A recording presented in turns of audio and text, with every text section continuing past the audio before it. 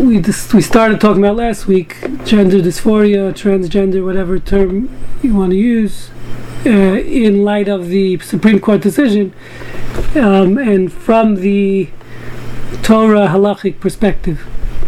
Okay, so that meaning not as far as the Supreme Court law. That is obvious that we should all support that.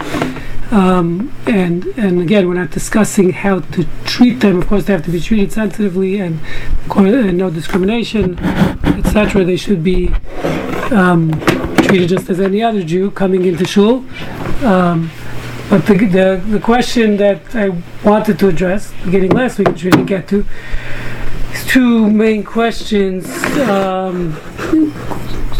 Question number one, let me just open up my stuff here. Gotta find it. So question number one is the surgery, good morning Manny, is the actual surgery permitted according to halakha? That would be question number one, surgery for gender reassignment. And question number two is whether it's permitted or not when someone does have the surgery done to them. So how is halakha going to view that person's gender identity at that point? Does the surgery have a halachic effect in changing the gender identity of the person? So again, this is not to discount, we're not discussing it, whether it should be done, medically speaking, from from a psychiatric viewpoint. That's all irrelevant to this discussion. We're strictly going to try to stick to the halachic issues involved of, again, in the surgery and the gender identity once the surgery is done.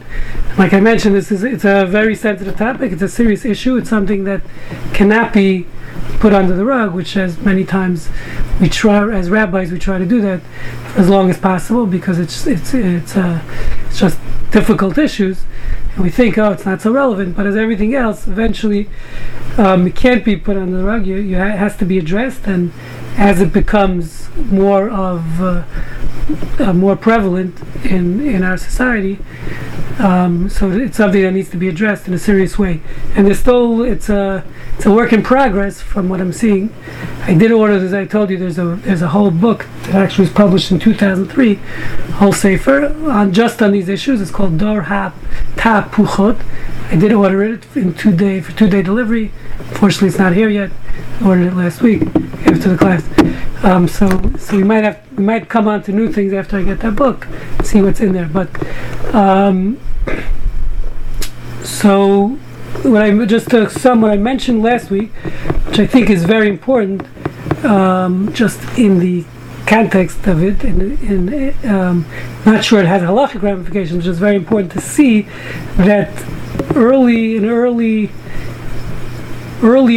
writings, specifically Kabbalistic writings, seem to very clearly understand that there is a concept of gender dysphoria, and which is just fascinating to me to see that.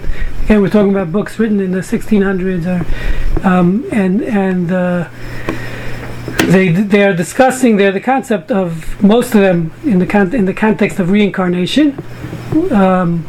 Eddie, sorry to get you out of bed so early. Apologize. Good to see you, Edward. A little makeup would help this early in the morning.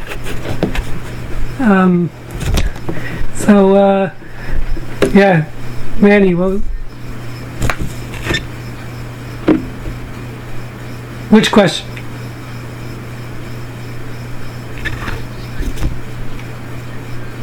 So we'll get there. Yeah, there's a lot of people pose the question. So we'll get there. 1 second, we'll get there. We're going to get there. We have a lot of people pose the question. No, I'm saying, but that's in the halachic perspective. As far as in Kabbalistic books, and that's what I mentioned last week, one is the few books that I found. One is a book called Magid Mesharim, which is a fascinating book in itself. It's supposedly written by Rabbi Yosef Karo, who is the author of the Shulchan Aruch. He had a book that was published after post-mortem. Supposedly it was a diary of his that wasn't supposed to be published. But in that diary, and it's very controversial in itself, nothing to do with this topic, but in the diary, basically, supposedly he met on a weekly or more often basis with, let me just mute everyone because someone's giving feedback here. If you have to speak, you could unmute yourself. Can't find my mute, oh, here it is. Oh, I muted myself. 1 second. He lived 1500s, I believe, but someone could Google it. It would be helpful while I'm working on the muting. I can't find my mute button. Okay. Don't knit too loud. Anyway, so we're going to try without muting here, but the bottom line is, so he has a book, fascinating book. Again, it wasn't meant to be published, it seems, and it's very controversial, was it or not, but in this book, it's conversations that he had with what's called a Maggid. He claimed he had a angelic visitor who would study with him weekly and give him lessons. Well, again, this wasn't meant to be published, and in there, one of the things this Maggid tells him, it's like a mystical diary, and the Maggid, he in conversations that he wrote down, speaks to him about, first of all, that his wife really has a male soul. And that's why they couldn't have children together. He explains to him why he never bore children from his wife, is because she actually was a male soul in a female body, and he explains many things based on that, which is exactly what gender dysphoria seems to be, according to the people that have it, and the way they describe themselves, and they feel that they're a member of the opposite gender stuck in this anatomically wrong body. So that's one place where you do find this concept. Someone known as the Kaf HaChaim, Chaim Sofer of Baghdad, he also writes that many cases of reincarnation are people of opposite genders. You come down let's say you were male in a previous life, you come down in a female body in a later life, and he discusses that at length. And he also discusses, even every night, he says that when a person, as we know, we say blessings in the morning, we believe when you sleep at night, it's a 60th of death, and part of your soul actually goes up every night. And he says a person can be judged, you're judged on a nightly basis when your soul goes up, and they can send down the next day a female soul into a male body, or a male soul into a female body. So these concepts do exist, again, from the Kabbalistic perspective. Not that affects halacha necessarily, but just amazing to see that Kabbalistic sources and Jewish sources from very early on acknowledging this concept, so to speak, of gender dysphoria. I found this fascinating. I just discovered this last week in preparing for this class. Again, that's not going to help us out here necessarily, but it's something that at least you see it as it's recognized within Judaism, the concept, which is, I think, a very important aspect. So before getting to the question that we want to discuss, which is how would Halakhic Judaism address someone who had gender reassignment surgery and their gender identity and all the ramifications of that, which there are many. So the first question I think that needs to be discussed is the surgery itself permitted, halachically speaking, again. So I think that needs to be discussed first, and we'll start with saying very clearly all halachic decisors that I've seen unequivocally prohibit the surgery to be done. Now again, that doesn't mean if it's done, now what happens, we'll get to that, but everyone says from a halachic perspective it is prohibited to do the surgery for probably, I found in different poskim, at least 8 different issues discussed. And by the way, this many of the sources for this are not really discussing gender reassignment. There's extensive literature within Torah literature, from starting with the Mishnah already, which discusses someone in the two types of categories we've discussed in the past many years ago. What's called a tumtum and an androgynous. Those are, I believe, Greek terms, where someone is born either with a vague set of genitalia. It means it's not clear what gender they are based on their outward sign, their outward genitalia, or an androgynous is someone who has actually both female and male genitalia. And the Mishnah discusses again what is the halachic status of that person, in the sense of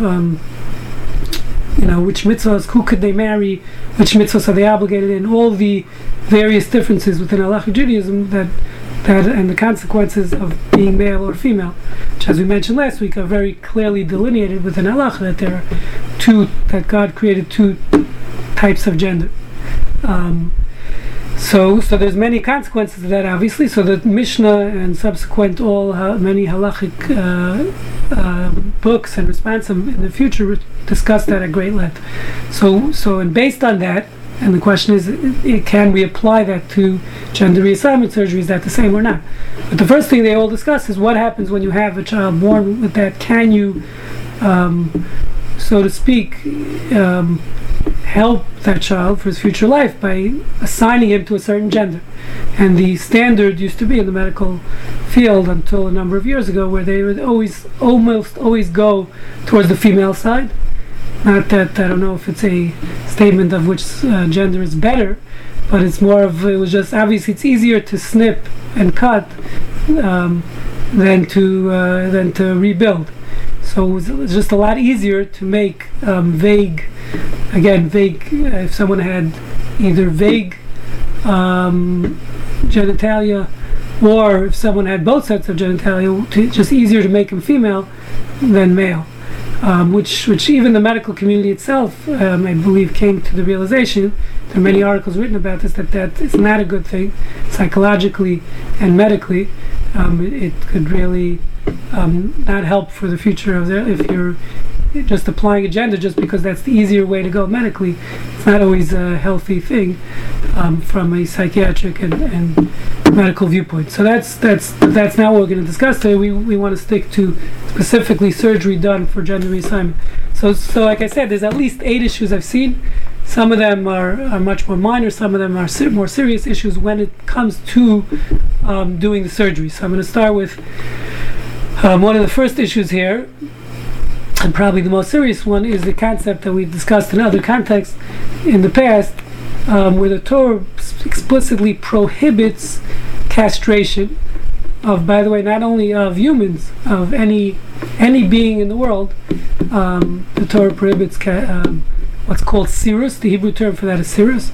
I believe the translation would be castration, but there are probably better medical terms. But it's not limited to castration. It's any type of damage or excising of the reproductive organs of any type of human or animal is prohibited, which is fascinating. I was reading somewhere that Judaism is actually the only religion that prohibits this, that prohibits castration. I don't know all religions in the world, but of the major religions of the world, Judaism is the only one that prohibits it explicitly, and which is fascinating. Meaning, actually, in Christianity, becoming a eunuch at certain points in history was actually a good thing. It was praised because you're taking away your lusts. As we know, Catholicism believes that Christianity believes in general that sex is a bad thing. So any type of lust, or we're all created imperfect because of our lusts and our our sexuality. So it's better to not have any lust, which of course Judaism does not believe that. That's part of being human, and that's normal. So Judaism, this is just a side historical point that I read about. Judaism is the only religion that prohibits it, and another side point is, if you have a dog or cat that has to be neutered, please consult your rabbi on how to do that in a proper halachic manner, because it's not so simple. Again, there's biblical prohibitions involved, and surely don't try it at home yourself. Not a good thing. Okay, that's a joke. I'm trying to see who's still sleeping here this morning. Okay, so And by the way, there is a veterinarian in the Meyerland, I believe it's the Meyerland clinic, who I work with, who is he's interesting, he's an Orthodox guy. One of the reasons he moved to Houston, he told me, is because he couldn't get a job in New York. No place would allow a veterinarian who says he's not going to do spaying or neutering. So that's one of the reasons he moved there. And he actually, I work with him. We've learned many of these issues together, studying with him, because obviously he knows a lot more than I do about animal anatomy and how it works and what the various methods are. But he actually I work with him on writing up a document that's used when an observant Jew comes in and wants to spay or neuter the animal, how it's done the proper way, etc. It's sort of like selling your chametz, and they sell the animal to a non-Jew, then brings it in. It's a whole process. So if you go to that clinic, you could ask for Dr. Rabinowitz, who actually has my documents and how to do it properly. Yes, Shelley? Is he good? He's done a good job? Okay.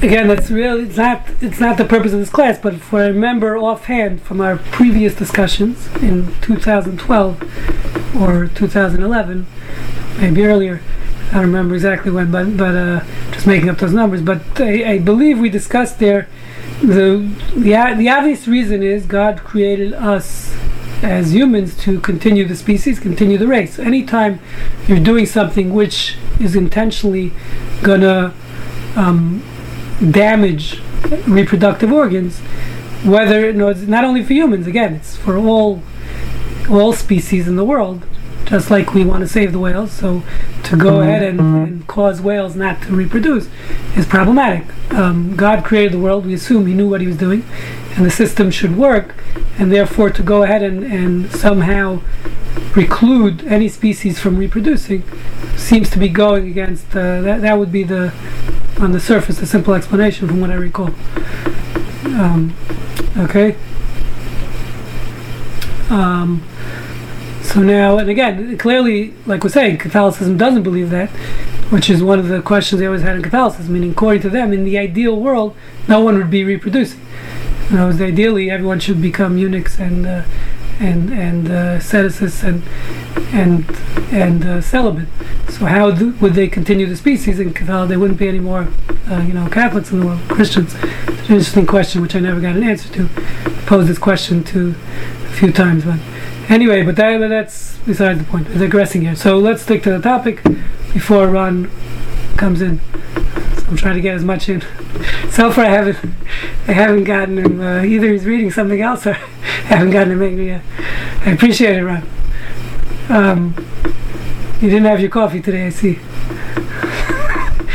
Okay, so again, the first issue would be this, which is again, it's a biblical prohibition based on a verse in Leviticus, Vayikra, Perek 22, verse 24, which states, "You shall not do this in your land." It's talking about destroying. In that context, by the way, it's only talking about male reproductive organs, which is actually very important for our topic, because according to most poskim, according to most halachic authorities, specifically destroying male reproductive organs is biblically prohibited. Everyone agrees destroying female reproductive organs is also a problem, but the machlokas is that biblical or rabbinical in nature. The Vilna Gaon, most poskim say it's only rabbinical. The Vilna Gaon says it's also biblical.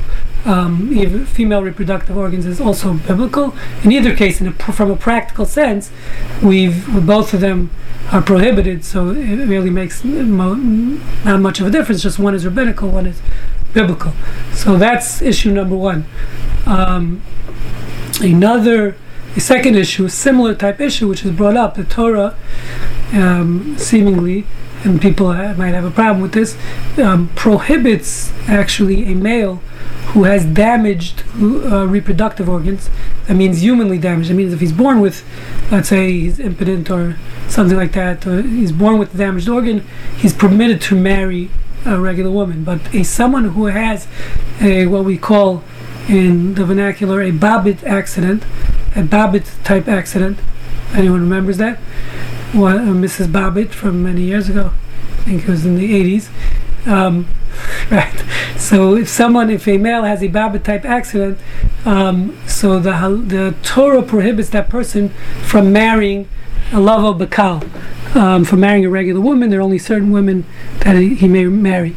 So and by the way, just because we understand that it's not so, obviously it's not a pleasant thing, we try very hard to allow them to marry, and we don't go and check it too much, but the point is it's known as the prohibition of pitzua daka, okay, which means again someone who has damaged reproductive organs, male, female, it doesn't make a difference as far as meaning biblically speaking, but a male has damaged reproductive organs and he can't procreate, we don't allow him to marry on a regular basis, and he's limited in his list of people we may marry. So the question becomes, yeah?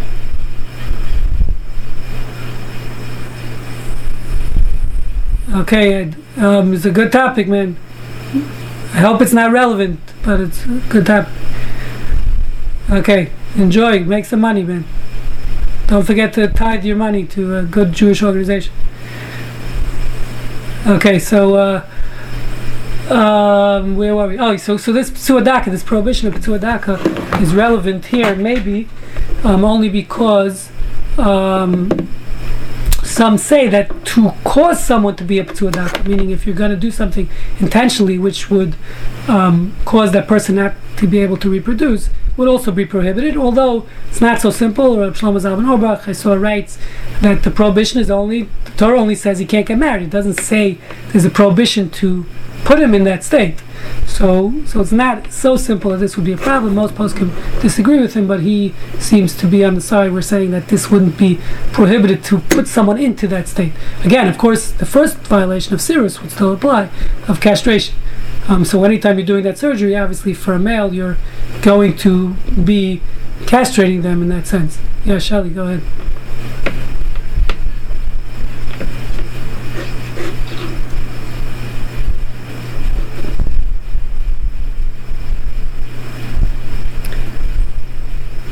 No, again, if it's natural, if I remember correctly, the prohibition of psuadaka is only if it doesn't happen in a natural way. If someone has a disease or they're born with that, that's not considered a psuadaka. It's only if, yes, at least there's a difference, meaning if it's like you're saying, an industrial accident or a wife accident, that's when they're prohibited. Yeah.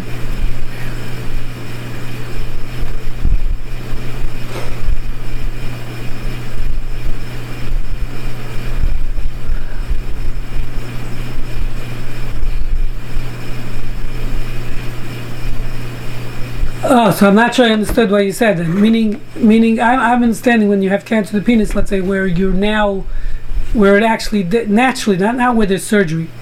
If there's surgery involved, so then that's by human hands, meaning that the destruction of the reproductive organs is by human hands. So then it's a problem. Yeah.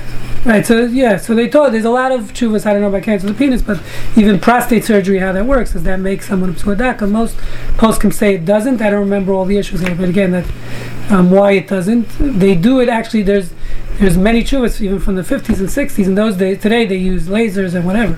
It's not an issue, but in those days they would cut the vas deferens in any prostate surgery in the early days, and till the 80s I think, or 70s at least for sure. And by cutting the vas deferens, that technically could put someone in this category, and that would be the question. Of course, you're allowed to do it because it's medically needed. The question is, does it cause someone to be in this category of psuadaka?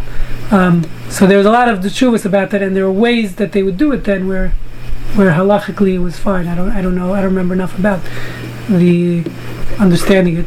But again, today it's not as relevant because they use lasers, which they don't have to cut the vas deferens in your standard prostate surgery today. Yeah, so that's you don't have to, of course not. It means initially, in the initial matter. So that's issue number 2. Moving on to another issue, which is seems pretty relevant to this issue. As we know, again, this is a biblical prohibition. There's a biblical prohibition of lo yilbash gever simlas isha, only silbash gever. 1 second, Manny. Let me just finish this one, and then I'll get back to you. Where the Torah explicitly prohibits cross-dressing, and it's a biblical prohibition to cross-dress. So obviously that would be problematic if someone has gender dysphoria and they want to cross, even without the surgery. Cross-dressing in itself is prohibited, but many posts can talk about that actually having, is meaning the prohibition of cross-dressing. Everyone agrees that that's in the Talmud, is not limited to cross-dressing. It's doing any act that is usually defined as for a male to do a female act, or a female to do a male act, which means, for example, in those days, and again, this might be subjective to society, as we discussed in the past, depending on your society, but let's say in those days it talks about, Gemara says a male is prohibited biblically from pulling white hairs out of his black beard or hair, or because that's something that that type of beautification was only done by females, or a male shaving his pubic hair or his underarms, not for medical purposes like they do today, just to look good in the gym, right? So that's completely changed. Our society used to be that, when I was growing up in Brooklyn, in the 60s, if you saw a guy without underarm hair, something was wrong. Today, if you see a guy with hair on, and there's something wrong. So times have changed. I grew up in the JCC in Brooklyn, with a bunch of old Russian men. Nobody wore clothing in the locker room. There was no concept of towels. So everyone, there was no such thing as a male shaving in any of those areas. Today, I think it's the contrary. If you go to a gym and you don't shave, they don't let you in. They'll kick you out of the gym, especially during Corona times. So it is subjective to society, this law. But again, the question would be, what the poskim I've seen discuss is that obviously this having surgery to look like a female, where you're cutting off your external male parts in order to look like a female, is the epitome of this law, which is you can't do something to the whole concern was we don't want men trying to be females, trying to look like females. So clearly that would be another very clear violation of this Torah law that the post can discuss. Now again, it's subjective to society. So if you have, once we reach a certain threshold, maybe of numbers of men doing the surgery, maybe the law would change. But I don't think we're at that threshold currently. Manny, what were you going to say?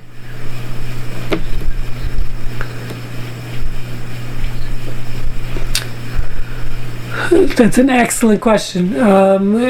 So depending on the situation, if it's medically mandated and there's a medical reason it's needed, so of course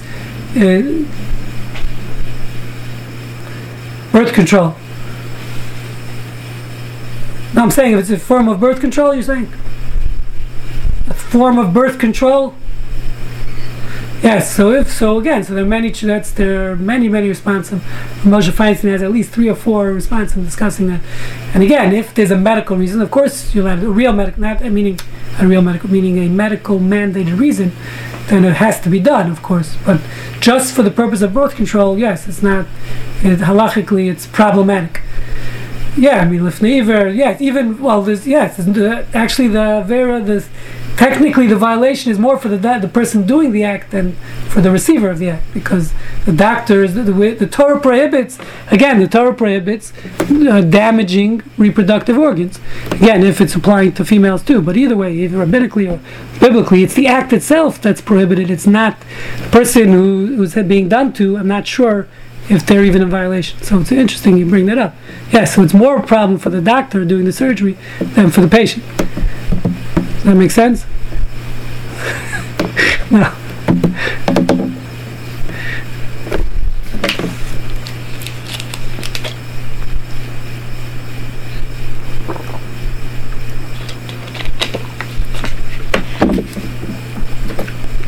Again, so if it's medically mandated, it has to be done.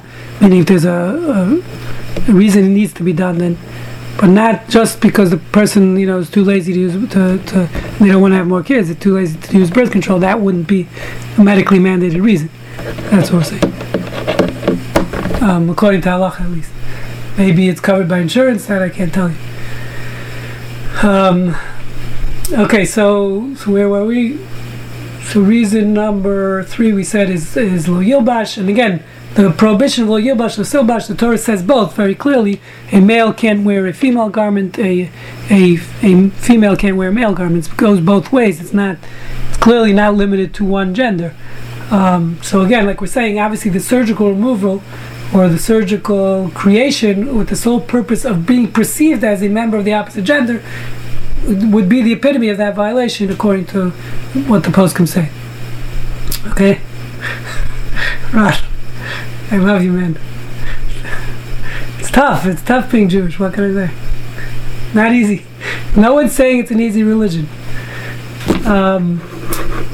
So I'm just going to mention some other reasons which I believe. Now, first of all, and I'm surprised Ron didn't bring this up yet, that's how I know I didn't have coffee, which is, we discussed last week, there's a 41%, I believe what we said was, in the latest studies show 41% suicide rate for many of these people, even after surgery, by the way, even people who had the surgery. The reason why that's important is, as we know, one can make the claim pikuach nefesh. Right, so it's having the surgery, even though we're saying it's prohibited for these reasons, but pikuach nefesh overrides everything.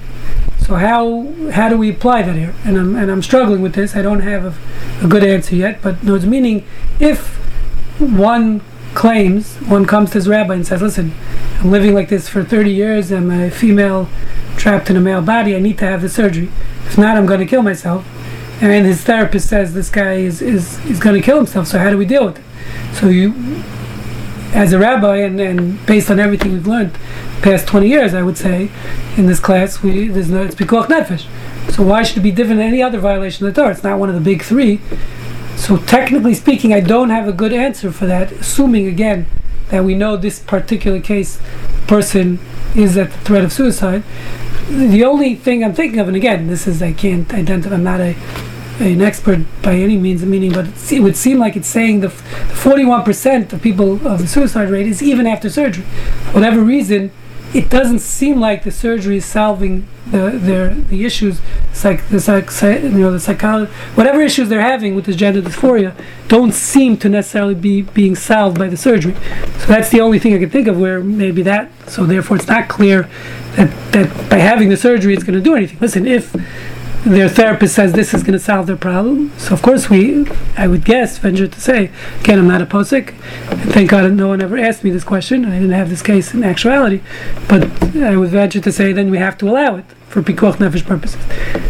So that's something which I don't have enough data, and I'm not fit to rule on a case like that, but technically speaking, I don't see how we would not allow it in the case of pikuach nefesh, if it's proven pikuach nefesh, or even something pikuach nefesh. So that's an interesting point that I want to bring up.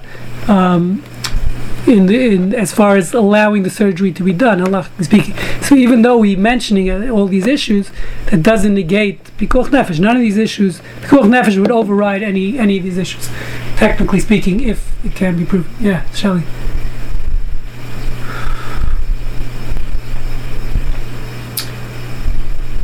So we don't like to discuss religion in this class, religious identity, but it's a valid question in the sense of there is, at least in the biggest issue here, which is the first issue of the prohibition of sirus in Leviticus, that discusses not mutilating reproductive organs.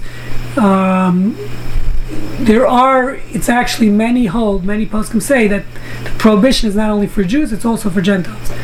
Meaning this prohibition of gender, even though, interestingly enough, it doesn't seem like it's one of the 7 Noahide laws, and there's a lot of discussion about that. That's why you can't bring your animal to a non-Jewish vet. That won't solve the problem. Meaning, just say, listen, I won't use Dr. Benowitz, I'll use a non-Jew. The reason why that's a problem is because there are many poskim who say prohibition is across the board, even for non-Jews, of performing this act.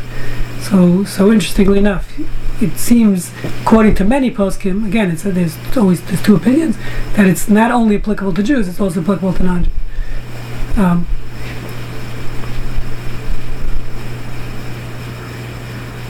True, what I'm saying is, as far as the person doing the act, as you just mentioned before, it's the physician or the vet that's really doing the violation. Torah says, "You shall not do this act."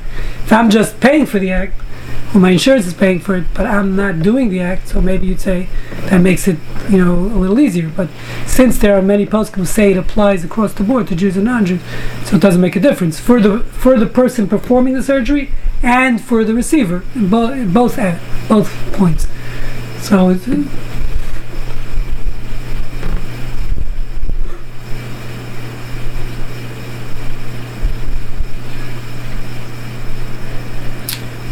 what I'm saying is, again, like I said, if the person is very clear, assume as a rabbi, if a congregant comes to the rabbi and discusses with him, and the rabbi knows the person well, and he knows, if the person is being serious or not, that would constitute a threat. I mean, again, it doesn't have to be 100% threat.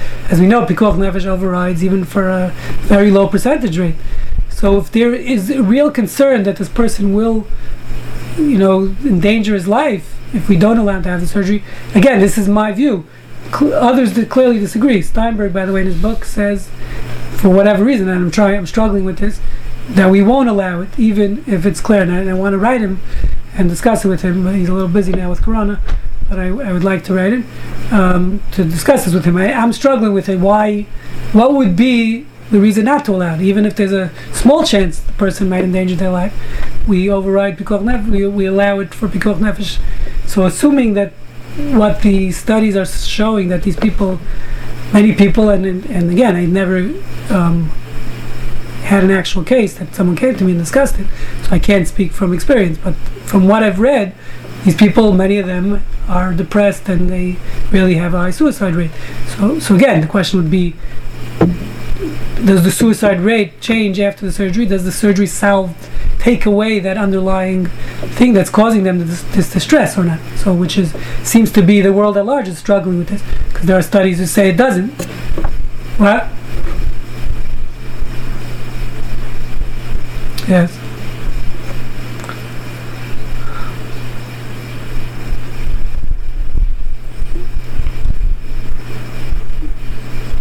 So it's not about the threat. It's not about the threat. It's more about, in actuality, if this is causing someone to push them into a situation of Pikuach Nefesh. So I'm not sure it's about the threat. By the way, Moshe Feinstein does have a tshuva, which I looked up. I don't have it in front of me. Maybe I do. Where he discusses actually, in that case of gender reassignment, he discusses the case of vasectomy, a woman who had major psychological issues in general, not gender dysphoria, where the question was, if she gets pregnant, her psychiatrist said she might commit suicide, and it's too dangerous for her to get pregnant. From an emotional standpoint, not from a physical standpoint. Obviously, we know from a physical standpoint, of course, we'll allow. And Moshe finds initially disallowed it, and then he said after meeting the woman, he got the question. I don't remember the exact case. I don't have it in front of me, but he got the question posed to him: can this woman have her tubes taken out and whatever it is, or I don't know. I remember the exact details of the case. And then he goes on to say, he has a postscript on the response, and when it was published, he said, after meeting the woman, I realized that this is really serious, and her getting pregnant will be dangerous to her life, and he allows her to have a vasectomy based on that, on the emotional concern of her getting pregnant. Okay, so you see there that clearly, for at least you see in principle from this tshuva Ramosha, that he's allowing this violation of this Torah law of harming, excising, let's say, the human reproductive organs, because of an emotional concern that it would endanger this woman's life. So you do see that. Question is how that applies here. So I'm saying,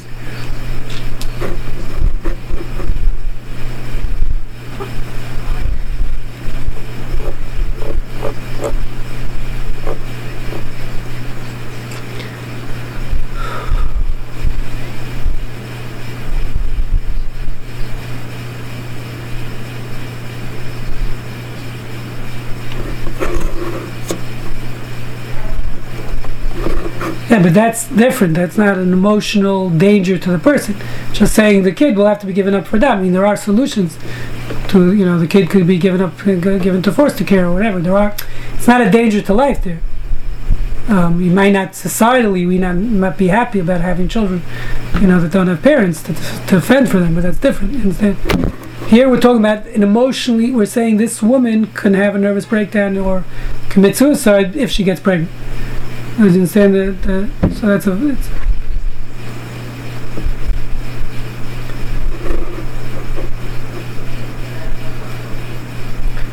some people it might help. It could help for some. On the contrary, people people don't have self-esteem. They become a parent, and listen, I'm not condoning. I'm not saying it's a good thing. Yeah. Yes. So listen, I agree. It's problematic, but I'm showing you that the principle exists within halacha, in contemporary halacha, of allowing to violate the Isur Sirus because of the emotional state of the person. So the question is, how does it apply here? For some reason, the poskim that I've seen don't address it in a real way, and they prohibit it, but they don't explain. So I need to flesh it out a little more to understand why not. Koach Nefesh should play a very important role here, obviously, just like it does in all areas of these questions. Yes, in his book, I'm just going to make sure I'm quoting him correctly. He says very clearly,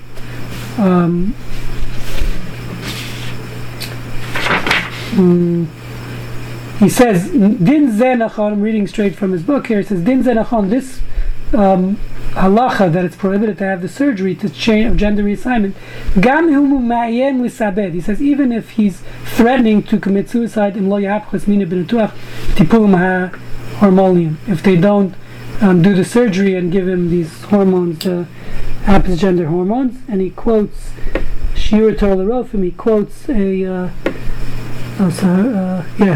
quotes a sefer, which I actually didn't have a chance to look it up, so I have to see how that's addressed. But it's not a simple question. Yeah. Well,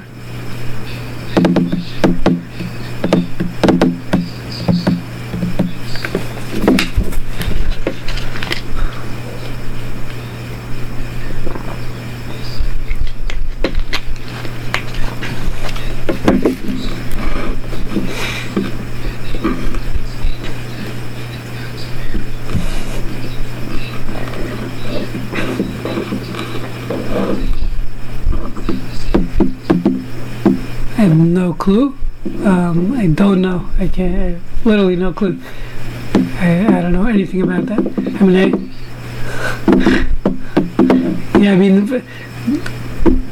By the way, I'm just Baran, just to answer the question. It's a joke, but it's serious. Is that sometimes that could be a death sentence in prison if you can give the guy. Oh, really? Okay.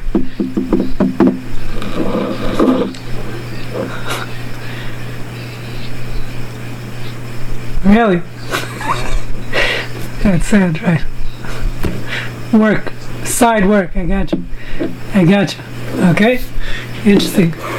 Listen, Parnasa is important, as we know. Parnasa overrides everything.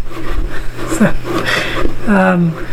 but that being said, I don't know anything about the Israeli prison system, thank God. Or not much about the American prison system. But I did, yeah. Interestingly enough, I'll just say that. So this is another issue, which also I hope we have time to finish everything today. But what I found is, and I've found this before, there's just to show you how far this goes back. And again, I don't know if this was theoretical or actually happened. It's not clear. But Ibn Ezra, who lived in the 11th century, you can look up exactly when he lived. There's a commentary in the Torah. Quotes Rabbeinu Hananel, and I actually found Rabbeinu Hananel, the original. There's also a Rishon, early authority. Again, we're talking 10th, 11th century, on the verse in the Torah which discusses the prohibition of committing homosexuality for males. Right? Again, as we know, the Torah doesn't prohibit homosexuality.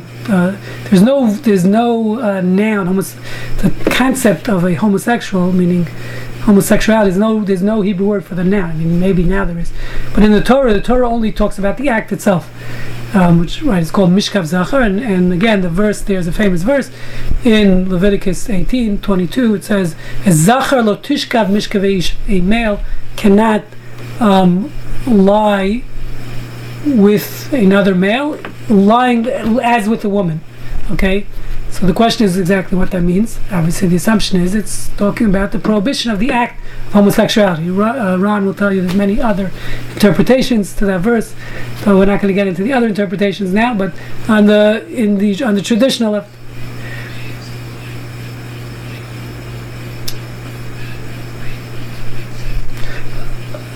So I'm going to explain it. That's exactly where I'm going. So give me a chance. So the Ibn Ezra quotes this Rabbeinu Chananel, says an unbelievable thing, which again, from 11th century, which I don't think they had the ability to change a person's gender in the 11th century, but he says like this.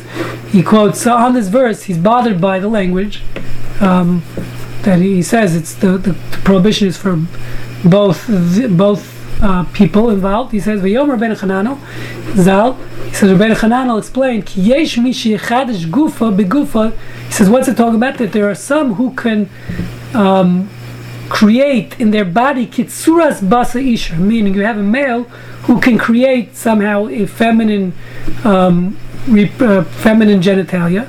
V'zeh lo yitachem betolda. He says, doesn't seem they're not born with that. It's created at some later stage, and he says that's what the verse could be referring to.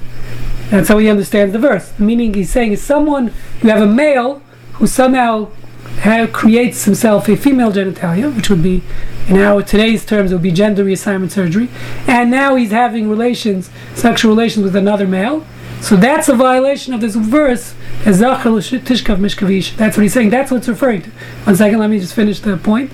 So here you have a Rishon, meaning an early authority, basically discussing that if somehow a male gets female genitalia, another male having relations with that would be a violation of this act of homosexuality.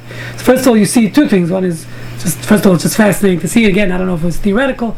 I don't know if they had the ability in those days.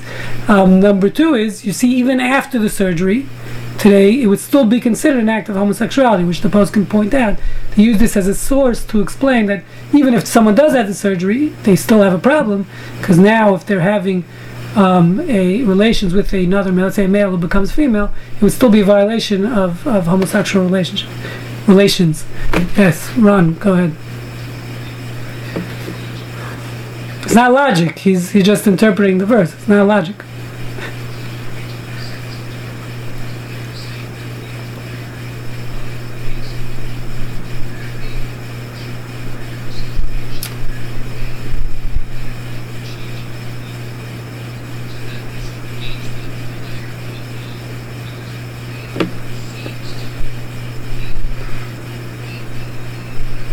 No, I don't think he's saying it's only that case.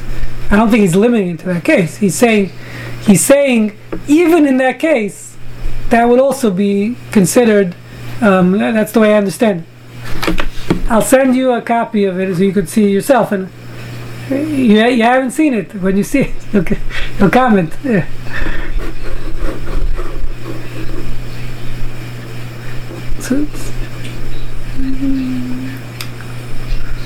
So you're right. So this is a family class. We don't want to get too graphic here. Since this is a family-oriented class, we're not going to get so graphic here. But there are obviously Manny. I hope you're not bringing anything to demonstrate this. What do you? We are. Okay, but maybe so. We're not going there. We're not discussing homosexuality today. All we're saying is you find here an early authority who's saying explicitly that if a male somehow grows female genitalia, it's still going to be a prohibition of this act of homosexuality, meaning he's still a male, which is a very important statement, which leads to our whole next question of how post-surgery, what's the gender identity of this person? Okay, so if you have a formerly male who now has external female genitalia, do we view this person as his gender identity, halachically speaking, male or female? Which is obviously a very important question, which has many hundreds of consequences, as we'll discuss. So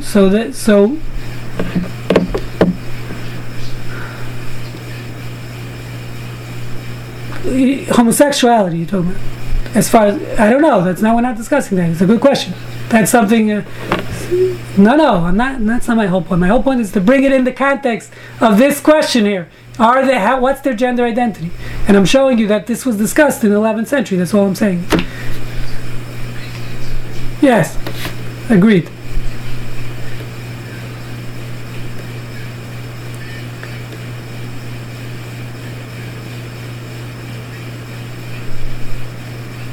Who's we? Who's you? Talking to me or to Ron? Manny, are you talking to me or to Ron? Okay, but we're not going to that. I don't want to get into. We're not discussing homosexuality today. That's not our topic. Yeah.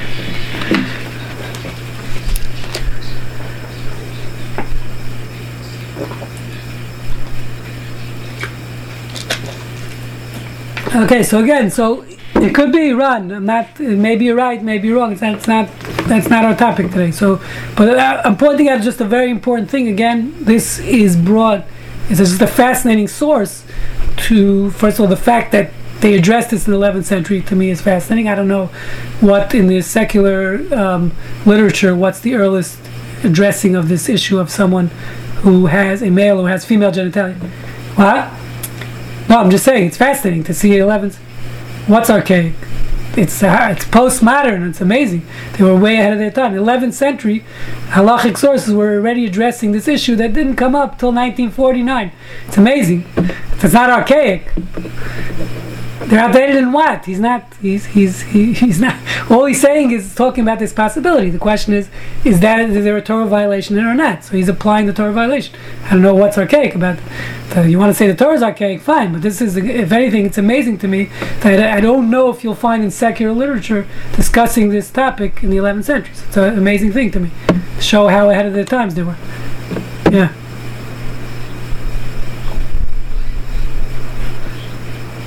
Today, Manny, I just want to say, Manny, there's a lot more than two choices today. This is where you're living in archaic times. There's not only two choices.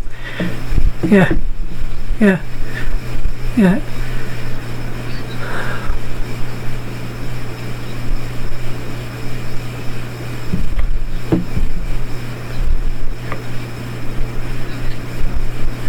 No, I'm saying I understand, and again, I'm going to send the text to both of you afterwards, but I understand that this Rabbeinu Hananel is saying this is also included in the prohibition. He's saying, why did the Torah use such language to add this to the prohibition? It's not only limited to a standard act of homosexuality between two males, it also includes a case like this. That's the way I understand it, but I'll send you the text and then it's up for decision. You don't have to read it the way I'm reading it, but in any case, the point being here is now, so the discussion, this is just important to understand again in this context. This Rabbeinu Hananel, besides the amazing aspect that in the 11th century they're writing about this, clearly is of the opinion that a male with female genitalia, quote-unquote male that has somehow got female genitalia, will still be a violation of this prohibition of a homosexual act. So that's an interesting, and as far as their gender identity, yes.